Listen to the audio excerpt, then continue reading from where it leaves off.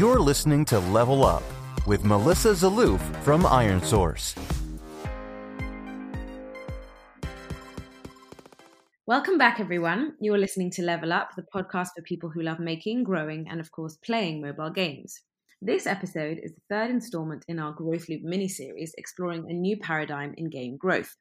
In the previous episodes, we introduced the idea of the growth loop and dove into stages 1 and 2, which are about UA and monetization respectively. And in this episode, we'll be taking a closer look at stage 3, which is about analyzing and optimizing monetization. Here to guide us on this journey through the loop is Yevgeny Perez, who's appropriately titled VP Growth at IronSource. Yevgeny, thanks so much for being on the show with us. Thank you, Melissa. Happy to be here. So before we dive into the next stage of the growth loop, let's do a quick summary for our listeners on what we kind of discussed in the last few episodes. So can you give us a quick overview of stages 1 and 2 of the loop? Sure. So the loop basically is dealing with the framework of maximizing the potential, the revenue potential of a certain game, where it deals with two halves of the loop. The top half, which is the first step, and the last step deal with how do you bring users from the market into the game, and in the best way. And the second and third steps, which are the bottom part, deal with how do you monetize users the best way. Step 1 basically is focused on how do you start with basically bringing users into your game from the market outside. How do they become aware of your game, whether it's organic users or paid users? And once they're inside your game, how do you monetize them? Which strategies do you put in place to monetize those users? And today we're going to be talking about step 3, which is basically analyzing that behavior of those users and making decisions for the next cohort to come into more morning. Mm-hmm. And kind of how long should developers wait before sort of moving from kind of stage 2 to stage 3? So basically, how long should they wait before they start analyzing the kind of behavior of users in their game? So it's a matter of time. It's more a matter of statistics, amount of users. Time plays a role when it comes to things that are deeper engagements with the game, with the game, retention metrics, things that are happening later into the game. But essentially, if you have enough users that are now playing the game and have played the game, you can start making some decisions after analyzing the data that you have measured about those users. So this can take days, this can take weeks, this can take a couple of hours theoretically. So it's about kind of having a representative data set. Exactly. And let's look at kind of metrics because it seems like the most obvious place to start. What metrics should developers be looking at when they're looking to kind of measure the behavior of users within the game, within the context of monetization? Yeah, so since step 3 deals with analyzing the behavior of those users that have been playing your game and deriving the right insights, so the right optimization decisions and execution to follow, that is not possible without the right measurement put in place. And that basically deals with everything about how users behave within your game. So whether it's technical analytics around the crashes, whether it's monitoring all of their in-app specific events set up within your analytics stack, measuring their monetization behavior. So how much each user generated from an in-app purchase, from ad revenue, putting all that in place within the product is critical before you even bring the first user. Without it, that's going to be basically wasting resources on bringing users that you will never know what exactly was their behavior. More things to keep in mind would be kind of external sources that represent certain things about the product, which would be just your the reviews within the store, the star ratings, certain reviews, users might be complaining about something specific, or on the contrary, giving good feedback for some of the features. So that's something that is outside of the game, but it also should be implemented in the product, where people should be um, prompted to leave a review. There's obviously best practices for that, but that's also critical. And when it comes to the metrics themselves, um, to measure and look at, it kind of depends on the strategy of that game's business, and to a certain extent also the stage, right? So if you're launching the game just now and it's kind of soft launching, and you want to understand if the game is working, if there's any crash rates that are out of the ordinary, if there's a certain churn point that is critical, you want to look at retention. As the game stabilizes into something that is a healthier business at a higher scale, you'll be looking at deeper metrics. You're going to be predicting monetization behavior. You're going to measure ARPU. You're going to measure ARPDAU. You're going to measure retention. You're going to predict your LTV curve, and that is basically up to your decision based on your strategy. Obviously, if you're in the beginning, you want to stabilize the product. Once that is ready, I think maximizing monetization is the strategy, and then this is where you're going to be looking at onboarding, the first time user experience, churn rates, day one retention, number of sessions, average session length, ARPDAUs, your average revenue per user measurement curve within the first, third, 7th, 14th, 30th day.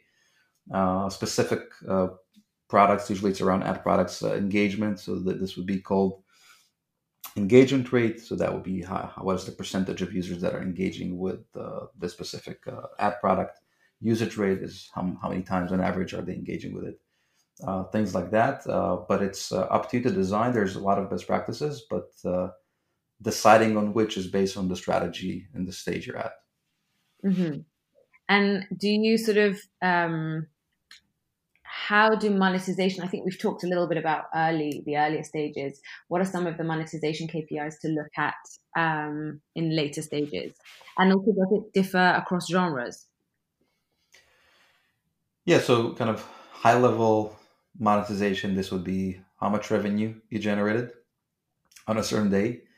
And that would be kind of non-cohorted. So yesterday you generated $1,000 and you had 10,000 DAUs, right? So you're measuring DAUs, you're measuring revenue. So your ARPDAU is going to be 10 cents. That's kind of a health metric that you're going to be following. The next day this can go up. This might represent a certain change in product or a certain change in monetization.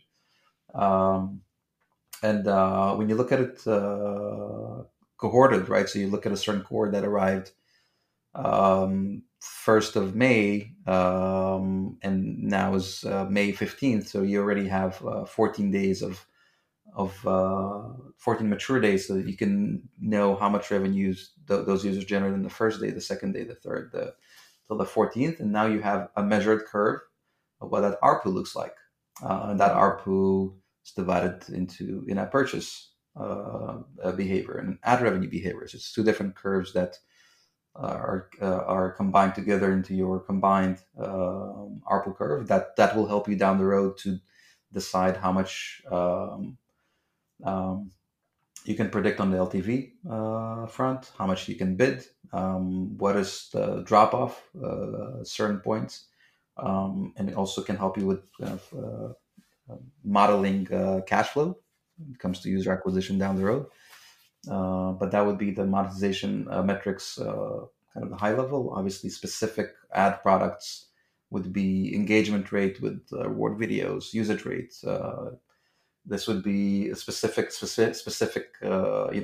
packages, right? So if you're monetizing with in-app purchases and you're selling a pack of 100 gems, 2,000 gems, 5,000 gems, what is the engagement with each of those products? What are people after? How do you price? Which tiers do you put in place? And based on that, those metrics, you decide what's what should be your next steps based on that behavior. Mm-hmm. And now, kind of, we talked a little bit about depending on if you're leveraging ad monetization, talking about optimizing your ad implementation. So last episode we talked about user initiated and system initiated ads. User initiated ads are fun / valuable in that they often will positively impact other game KPIs like IAP rates and game progression. What are some kind of key strategies to keep in mind when optimizing user initiated ads like rewarded video, for example? Yeah, so we started. I think this was a big part of step two, right? So we were kind of designing the product to monetize out of the gate. That's kind of the first time people engage with the product. That's step two, and there's a lot of best practices there. And the biggest one is rewarded first in terms of ad monetization strategy. But not only that, also the game design, right? So if you design the core loop of the game to include rewarded products, right? So if good example would be if a user fails middle of the level, giving him the option of reviving or continue from the same spot. Um, this would be a good example of like just placements, right?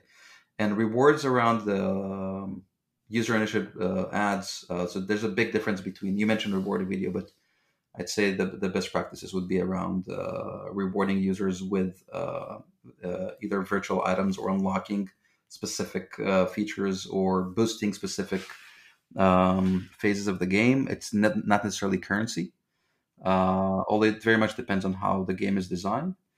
And something like an Awful, which is another user initiative product, that would be more around the currency and pricing that, giving the user the right reward for his time is critical down the road. Mm-hmm. And kind of, what are some of the biggest mistakes you see game developers make when they're kind of analyzing their rewarded video and offer performance and trying to optimize it? I think since we're talking about user initiated ads, and that is exactly the key here, right? So since they're user initiated, um, it's very important to optimize the engagement with those products, right? So if you're trying to um, optimize the revenue from those products, you need to start looking at first what drives them to engage with the product or not. Is it the visibility of that placement? Is it part of the loop or not? Is it the value that is driving those users in? And the most common mistake would be actually focused on what's happening inside. Am I getting the right ECPMs? What's my fill rate? What happened yesterday with the change in this ECPM on that front? And that's not what's really incremental, because a change of engagement from 30% to 35% is significant, much more than a 10% change in ECPM, because it also, since those products are rewarding the users, these products have incremental impact on IAP monetization and session length and number of sessions, right? So if you have, for example, an implementation of a rewarded video that resets every, I don't know, 6 hours, or um, every 6 hours you come in and, I don't know, you boost something or you get like a daily reward or whatever it is. So if you do this right, you maximize engagement, and you're actually calling users to come in more on average a day than without this product, right? So at the end of the day, those products are engagement products much more than they are monetization. The monetization is the outcome of the users engaging with those placements for the purpose of that reward. That's nice. I like that. We talked. I mean, and this is kind of it goes to the point you just made. we've talked quite a bit about UX, which is kind of inherent to talking about optimizing user-initiated ads. Mm-hmm.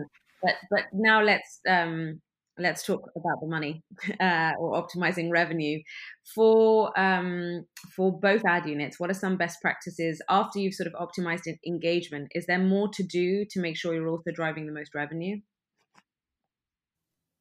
I think the off wall is a good example where this is a product that is usually placed within the kind of the currency shop in the game, so it's much less visible, and a certain percentage comes in and engages with that product. But what if you were able to actually promote that placement outside of the shop and call the users in, hey, come in and engage with the offer wall? Usually that is used with special like double credit promotions, right? So over a weekend, you actually double the reward, and you prompt the users with, hey, in the next 48 hours, you're going to get 2x the value on whatever engagement you're doing. That to itself, that placement basically now educates 100% of users that are playing the game on that day. Hey, actually, there's this thing that is the offer wall. Come check it out. You're getting a big sale today. So a big part of those users that were never aware of that thing earlier are now being introduced to this feature. And what we're seeing there obviously is it's a good example of something that really spikes engagement rates. And another example actually would be for all those users that are, it's not an example, we're still in the same example, but another stage to maximize that would be for the users that are not playing the game on that day during that sale, and they're not aware of that sale, sending a push notification telling him, hey guys, there's a sale happening inside the game right now. Not only will drive a higher engagement with the product, but also people will now like the engagement will spike because more people will be coming in to the game, and they're going to stick around and perhaps spend more time and money. And the outcome of this is that the next day, the morning after, the engagement it doesn't drop to the same point as before. It drops to a higher level because now more users are educated about this monetization product, specifically the offer being somewhat an alternative payment method. And this helps them progress faster in the game and increase engagement and eventually be happier. And lead a better life. Yeah, exactly. And last question about kind of user-initiated ads, because they are an integral part of the in-game economy. Obviously, it's sort of critical for developers to make sure that they're setting rewards correctly. What's the best way for a developer to make sure that they're not sort of over giving? No, it's not a word. Generous, I guess too generous, or setting the reward too high or too low. Yeah. It's a great question, and I think that at least from my experience, this is very far from being addressed and optimized. One of the value points of these products is that it kind of educates the users what is a currency, how do you use it. You can get more currency for free, so now you can spend more, and with time you understand what is the value of a gem, of a coin, of a star, and now you're starting to be wiser with how you utilize your wallet. But the initial stage is just designing the economy. How many coins you get just from on your first day is very similar to designing what is the reward for rewarded video and offer wall. Since reward videos, as I mentioned before, most should be more focused on virtual items or unlocking or boosting specific features. Coins is easy to A/B test, right? That's something that you just A/B test at the end of the day. Should I give 50 or 100 or 200 and see what happens? The offer wall is more critical, and this is where I see much more mistakes because part of the configuration of the offer wall for the developer, the offer wall is giving the decision of how much value do you want to exchange here with the user, right? So if that conversion generated $10, how many coins do you want to give that user? And usually what happens is that the value exchange set is exactly the value exchange set in your IAP packages, right? So if you buy 100 coins for $1, IAP wise for 99 cents, then this is what the average developer will set on the off wall. But here, instead of the users paying $1, the user is doing something. He's investing time. He doesn't know that what he's doing yields $1 to the developer. And finding that sweet spot is it requires testing, right? It requires A/B testing. What exactly that value is, and perhaps $1 should be 5,000 coins, or it should be 50 coins. It very much depends on how easy it is to utilize those coins and spend them, and what is the perceived value at each point, right? A very, very important point to mention is that in many games, the economy kind of inflates, right? So a good example would be a slots game, right? So you start slots game with like 500 coins or whatever. Not a big slots player, so forgive me. But as you progress, right, you start winning, you become this bajillionaire. Watching a video for 50 coins doesn't make as much sense as in the beginning, right? So the rewarding should be dynamic and adaptive to your state, right? It's a good example of something that needs to be implemented properly, because if it's not implemented properly and the rewards are static while the economy inflates, then engagements are going to drop to zero eventually. Mm-hmm.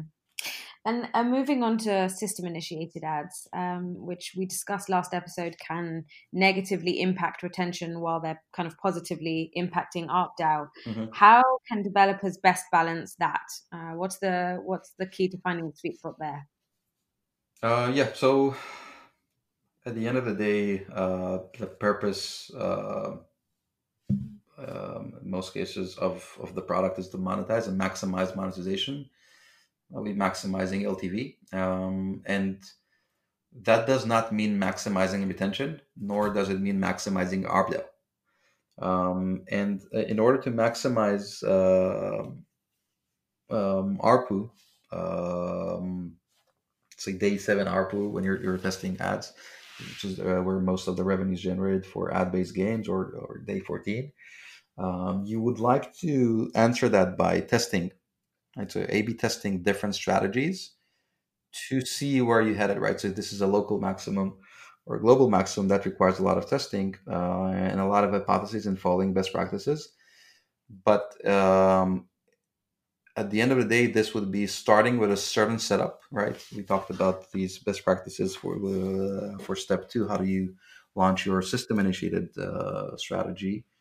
And maybe that means showing banners only after 10 sessions. Maybe that means lowering the frequency cap from 5 individuals to 2. And maybe that means increasing the frequency capping from 4 to 9. Whatever that is, you need to reach that point using A/B testing, and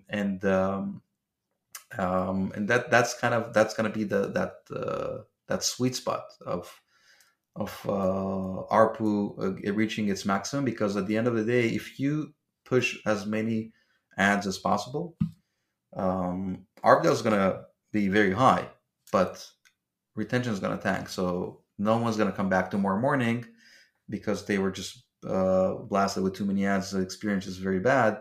Not only that, they're going to leave 1-star ratings on the store. So it's going to make your life much easier to even acquire new users the next morning. So that's something to keep in mind, and that requires testing. It requires a steady stream of users, monitoring their behavior, measuring their ad monetization per impression, per day, per user, per engagement, to see how that behavior looks like and what should you do about it. Good example would be perhaps segmenting users differently, right? So you see based on their behavior, when should you introduce it, what frequency, what kind of placements, and then you go granular as you progress. So you've talked quite a bit already about A/B testing, and certainly no episode on analyzing and optimizing monetization or even user behavior within a game would be complete without it. What are some A/B tests developers can or should get started with? Sure. So in in general, A/B testing requires a steady stream of data, and assuming you have that, you need to start with the right order of questions, right? Some things require A/B testing first before others. For example, you probably want to test your onboarding experience before you A/B test a certain event offer within the game after level 30, right? So as people keep coming in, you want to start with A/B testing some of your initial product engagements, and down the road, this would be pricing.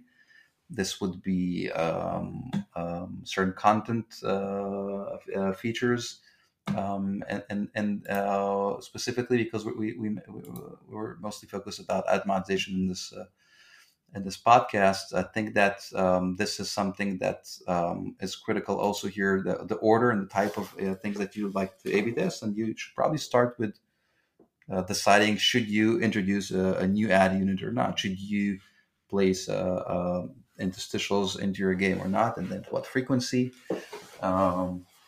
If it's reward products, what should be the rewarding mechanism, what should be the reward for that placement, and then down the road you can start A/B testing certain behaviors of segments, right? So how should I treat payers and non-payers, and see how those segments behave differently around specific products. How do users progress within those different segments? You can A/B test content, right, of your ads. You can decide, should you show ads of your competitors or not? Should you show the X button after 2 seconds, after 1 second, after 3 seconds? How does that impact your behavior while you keep monitoring your metrics? You can also theoretically A/B test the usage of a waterfall versus different programmatic strategies, whatever comes to mind. But there's a certain order that you should follow.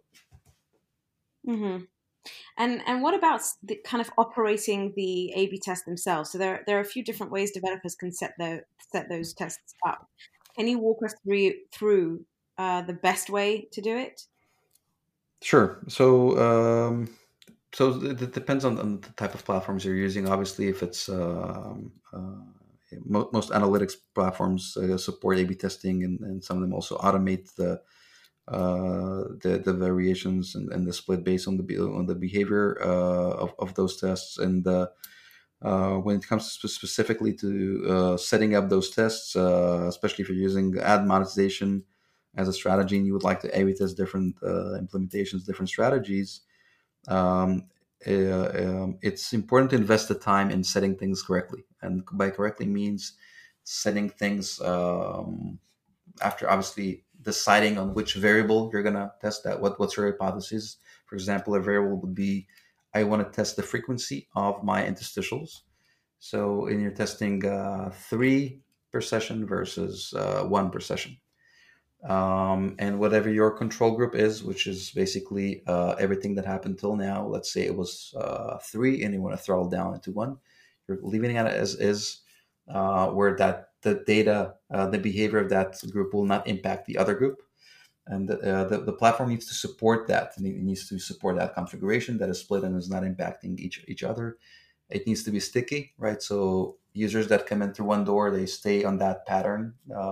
So you can measure that group properly, and they don't move in between sessions, in between days. And once you have that established and you let that cohort mature in terms of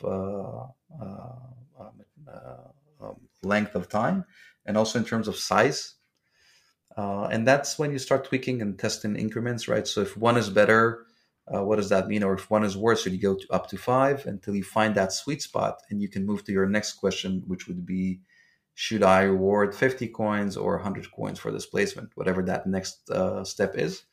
Or should I show ads of competitors or not, and see how that actually impacts my monetization, how that impacts my in-app purchase behavior. And that's a constant path. It never stops. That's a good example of the loop, right? So the next cohort comes in, you measure their behavior, you analyze it, you derive the right insights, you move on to the deciding what's best for the next cohort to come in and what else you're going to be testing. And that keeps going until you kind of reach to somewhat an optimal point, which is the purpose of this step within the loop. And if you do this properly, the loop keeps accelerating profitably. Mm-hmm. And what are some of the potential risks of not A/B testing correctly? I think the most common mistakes would be, well, the biggest one would be not A/B testing at all. But if that was my next question, is it better to A/B test incorrectly than not A/B testing at all, or it's better not to A/B test at all than to A/B test incorrectly, because if you ask the wrong questions, if you test more than one variable at a time, if the A/B test, if you're using a platform that you're very limited to what you can A/B test, or the A/B test is not really sticky and it impacts each other across the groups, then you will end up seeing behavior that does not really represent the hypothesis that you were trying to address. And that means that there's a if this is a 50-50 A/B test, there's a 50-50 chance that you might go the wrong way, and this can actually drop your performance or keep it as is, or lose a very big growth opportunity, which if you would have set up the A/B test properly and used the right tools